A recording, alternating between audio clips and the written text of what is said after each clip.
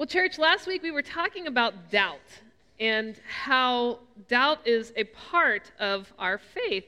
We were talking about Jesus saying to the disciples that even in the midst of that doubt, there are things that you need to be doing, that you can be doing to move forward in your faith.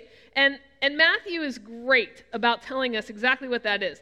Go, therefore, make disciples of all nations, baptize them in the name of the Father and the Son and the Holy Spirit, teach them all that I have commanded you. Remember, I am with you always.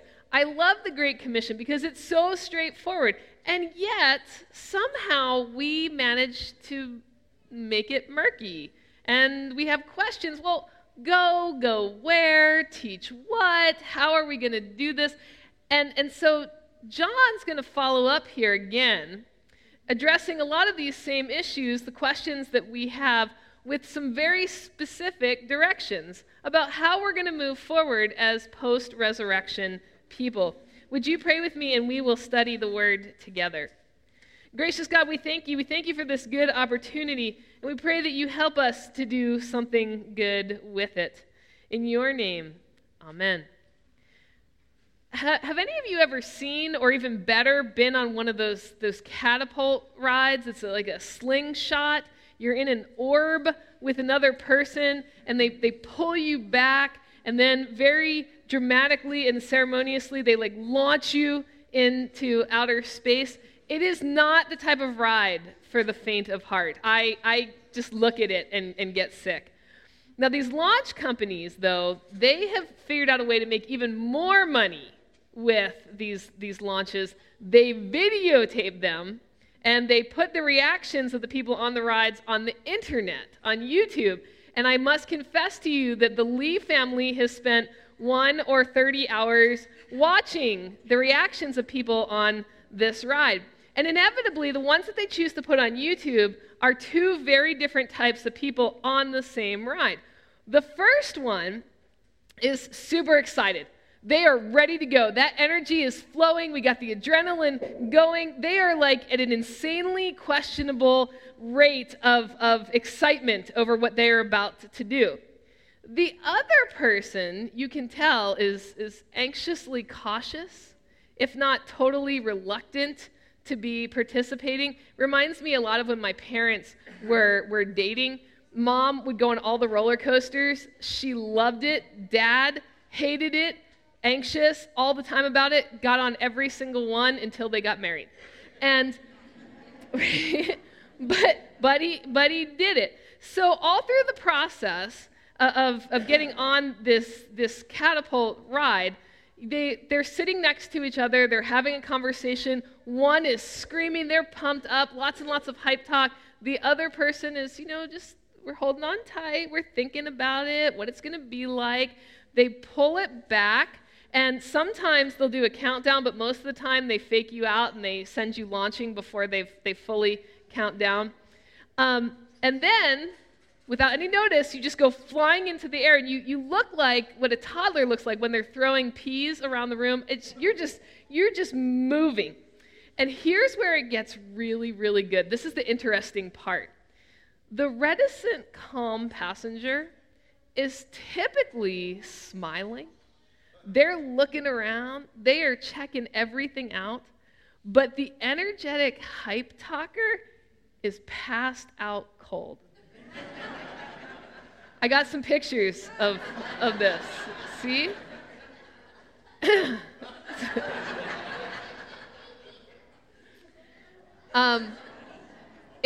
have to tell you, it's even better when you watch it on video. But two very different people have the same experience and react to it in very different ways. And that's what's going to happen today in our passage. After these things, Jesus showed himself again to the disciples by the Sea of Tiberias. Little side note here, John refuses to call it the Sea of Galilee, but that's where we are.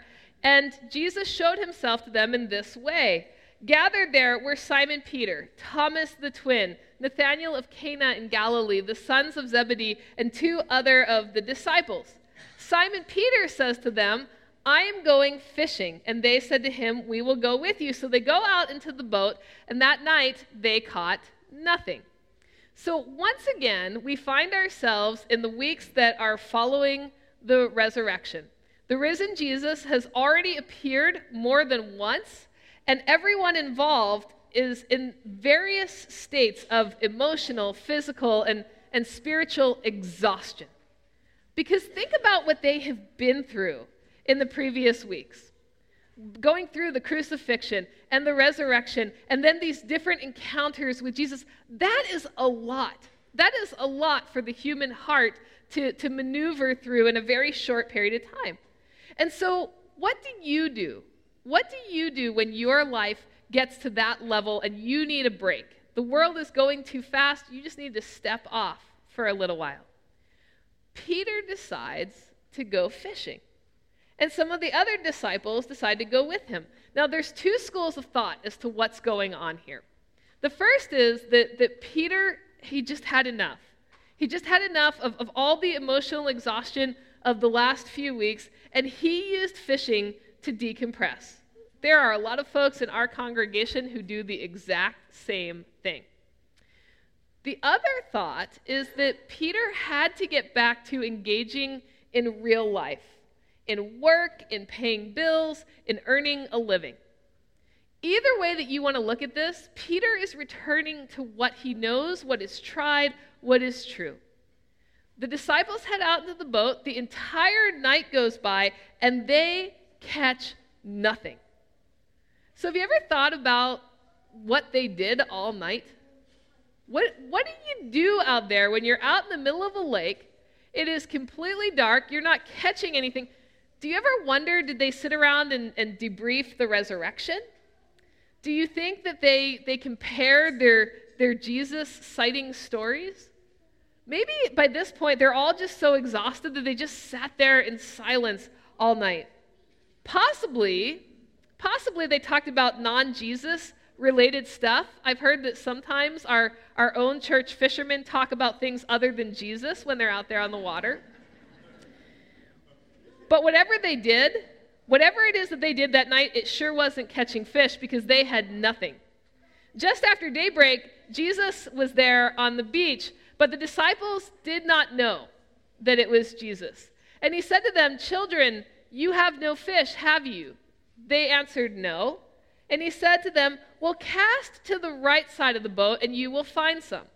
So they cast it, and now they are able to haul in more fish than they can possibly carry.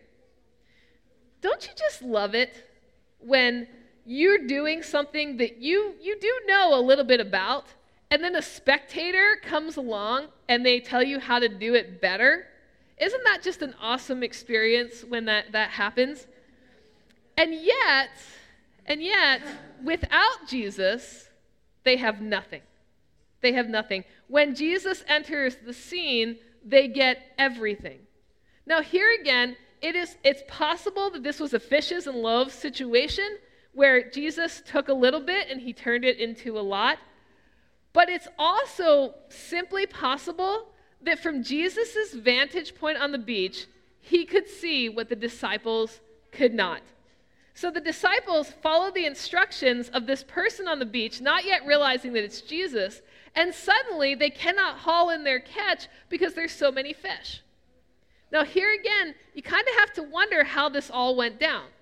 Since John says that they didn't know that it was Jesus, at what point did they look back again to that guy on the beach that told them to cast to the right side?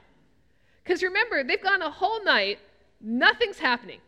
We've got nothing going on. And then they hear somebody on the beach shout out directions that they follow, maybe reluctantly, maybe skeptically, maybe optimistically, we don't know. But then when the results pay off in a positive way, at some point they had to look back up and say, who gave us these directions? The disciple whom Jesus loved said to Peter, "It's the Lord." And when Simon Peter heard that it was the Lord, he put on some clothes, for he was naked, and he jumped into the lake. But the other disciples came in the boat, dragging the net full of fish, for they were not that far from land, only about 100 yards off. What is happening here? I mean, take a look at this passage and ask yourself, what is happening? They finally figure out that it's Jesus. And then we get to verse 7, and things get super weird really fast. Peter hears that it's the Lord, and he puts on some clothes because he was naked. Do you have any questions about this? Does anybody think this is weird? Why is Peter naked? Is it a fishing thing? I do not want to know. I don't want to know. But the scripture doesn't seem to indicate that everybody else was naked, that it was just Peter. And that's when you say to yourself, oh, it's just Peter. We know Peter. This is what he does, right? But what's crazy about this isn't that he's naked, but that he decides to put on clothes before he jumps in the lake to swim towards the land. So we've been naked all night, but now we're going to jump off the boat, we're going to go swimming, and this is the time when we think we should probably put some clothes on. What's going through Peter's mind? Maybe he's lost. And he takes off swimming, and the other disciples, who you know had to be watching this whole thing, they kind of look at each other, they're like, we'll just take the boat right back to land. We're only 100 yards out. They pull in all the fish with them. Now, they all saw Jesus. They all went from having nothing to completely full nets, and yet Peter's the only one that jumps off the boat fully dressed and swims to shore, and the others calmly return with the boat full of their fruits of their labor. Same experience, two different reactions, both totally faithful. In the end, everybody came to meet Jesus. They just went about it a little bit differently. When they'd gone ashore, they saw a charcoal fire there with fish on it and bread, and Jesus said to them, "Bring some of the fish that you have caught." So Simon Peter went aboard and hauled the net full of large fish, 153 of them, and though there were so many, the net was not torn. Jesus said, "Come now and have breakfast." None of the disciples at this point are going to ask, "Who are you?" because they knew that it was the Lord. Jesus came and he took bread, he gave it to them, he did the same with the fish. This is now the third time that Jesus appeared to the disciples after he was raised from the dead. What's interesting about this breakfast encounter with Jesus, aside from the fact that there were exactly 153 fish, by the way, those scholars for years have tried to research the significance of that number. That just happens to be the number. No hidden meaning there. But what's interesting is that Peter is the one who goes back on board to get them something to eat. It's almost like Peter was waiting. Tell me what to do. Tell me what to do. Give me some instructions. I'm going to do it. So he gets back on the boat, and he's eager. He's eager to be at the center of the action, which is consistent with everything that we've ever seen of Peter in the scriptures. None of the disciples questioned that it was Jesus. There's nothing in the scripture that records erratic or overly intense reactions for the encounter for any of them other than Peter. So what is that all about? Why does Peter have this visceral reaction to what is happening? When they had finished breakfast, Jesus says to Simon Peter, "Simon, son of John, do you love me more than these?"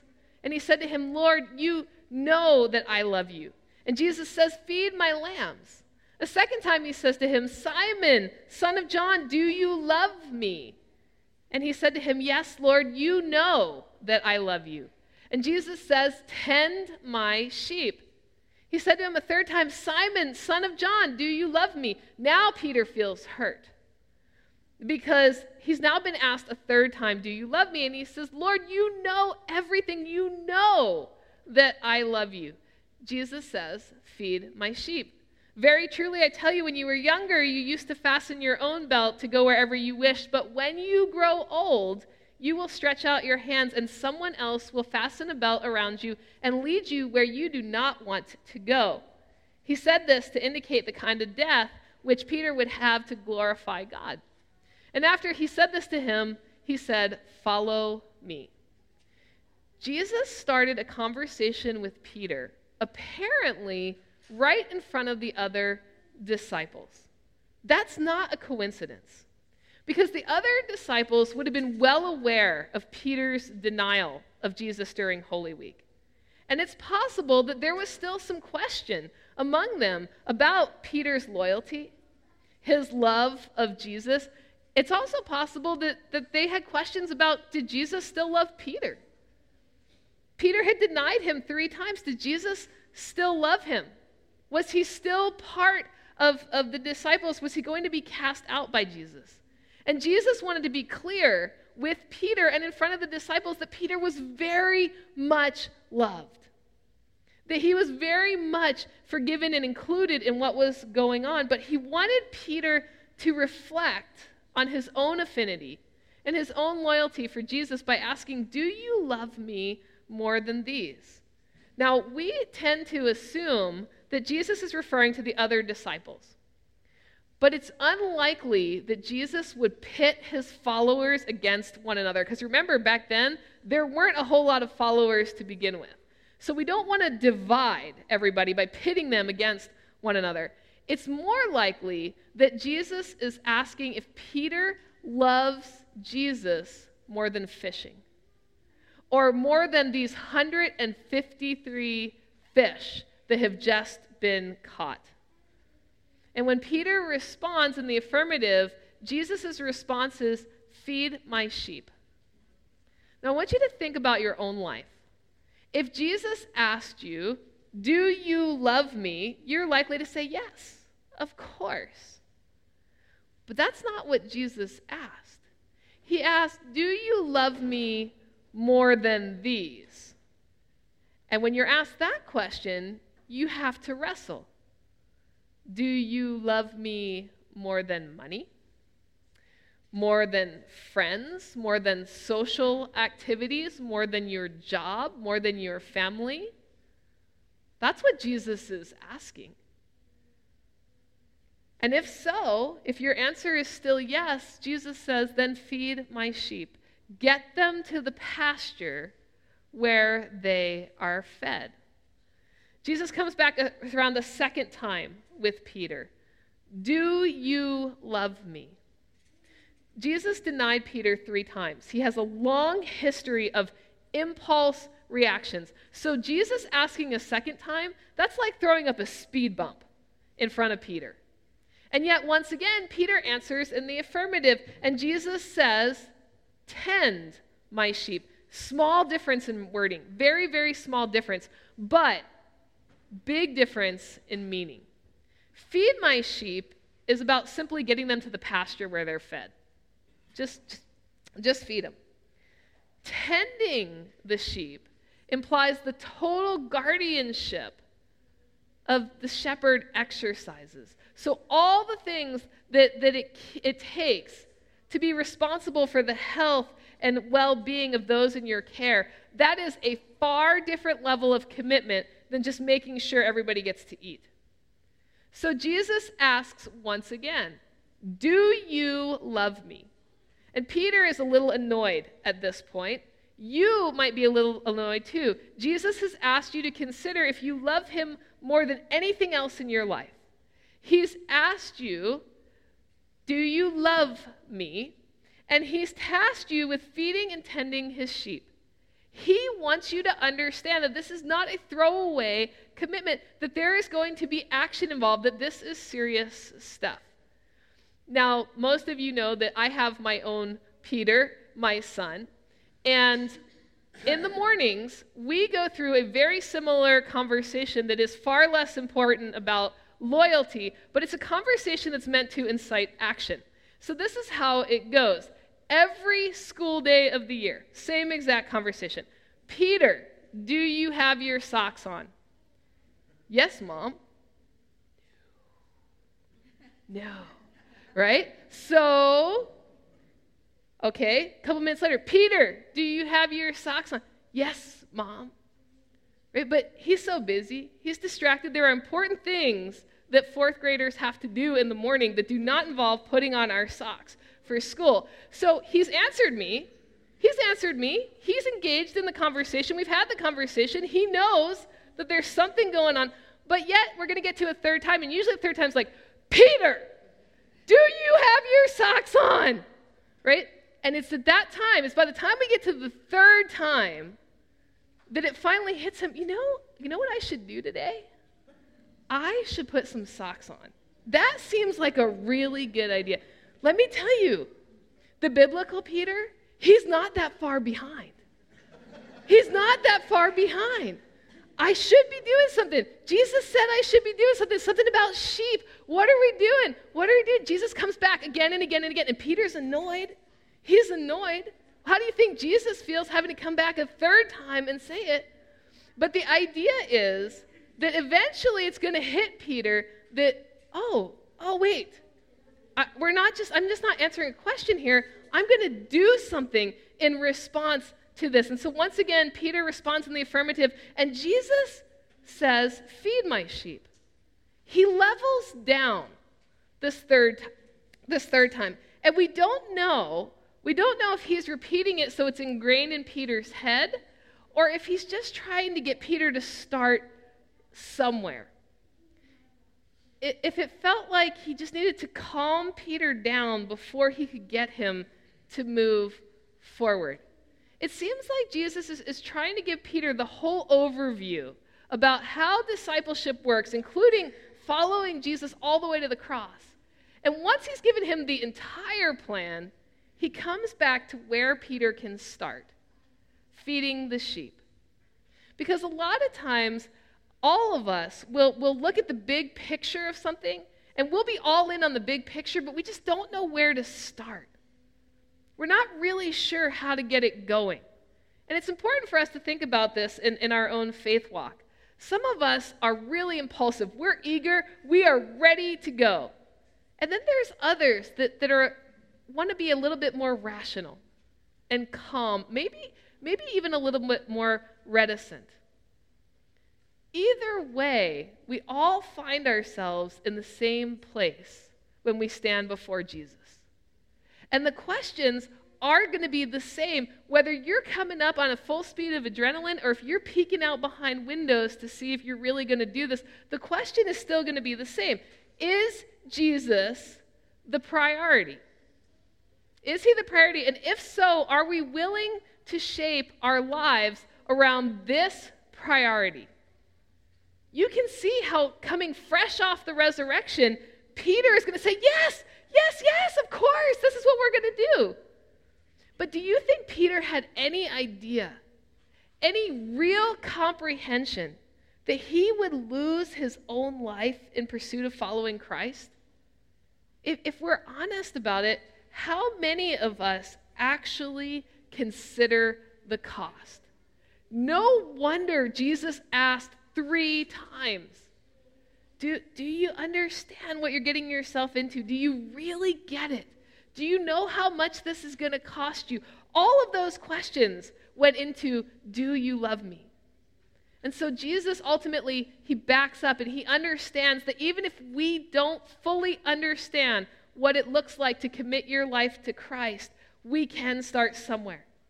And for the exuberant and the eager, as well as the reticent and reflective, Jesus starts us all at the same place when he says, follow me. Follow me. Of all the instructions that Jesus gives in this passage, this is the most clear-cut. We're not all going to understand feed my sheep the same way. Well, who are the sheep? What do we feed them? How much should we feed them? How often do we feed? There's too much gray area in there for a lot of us. We just can't do that. And if we have all these questions about feeding the sheep, it's going to be a whole new level when we talk about tending the sheep. It gets complicated. So Jesus circles back around and he says, okay, here's what we're going to do. Follow me. Follow me. And if you do nothing else, follow me. 2 words, follow me. It's clear.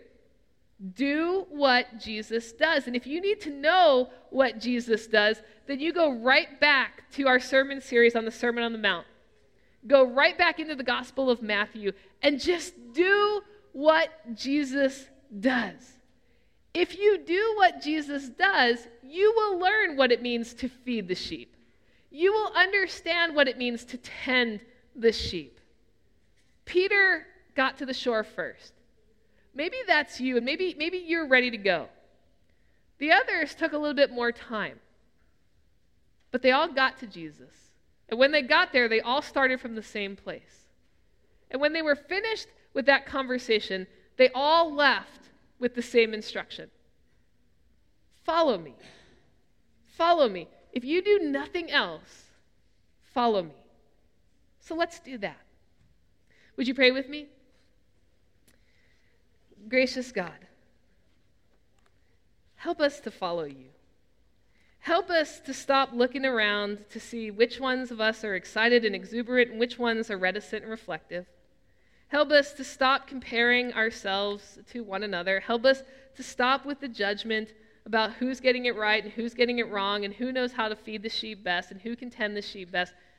Help us to let go of all of that.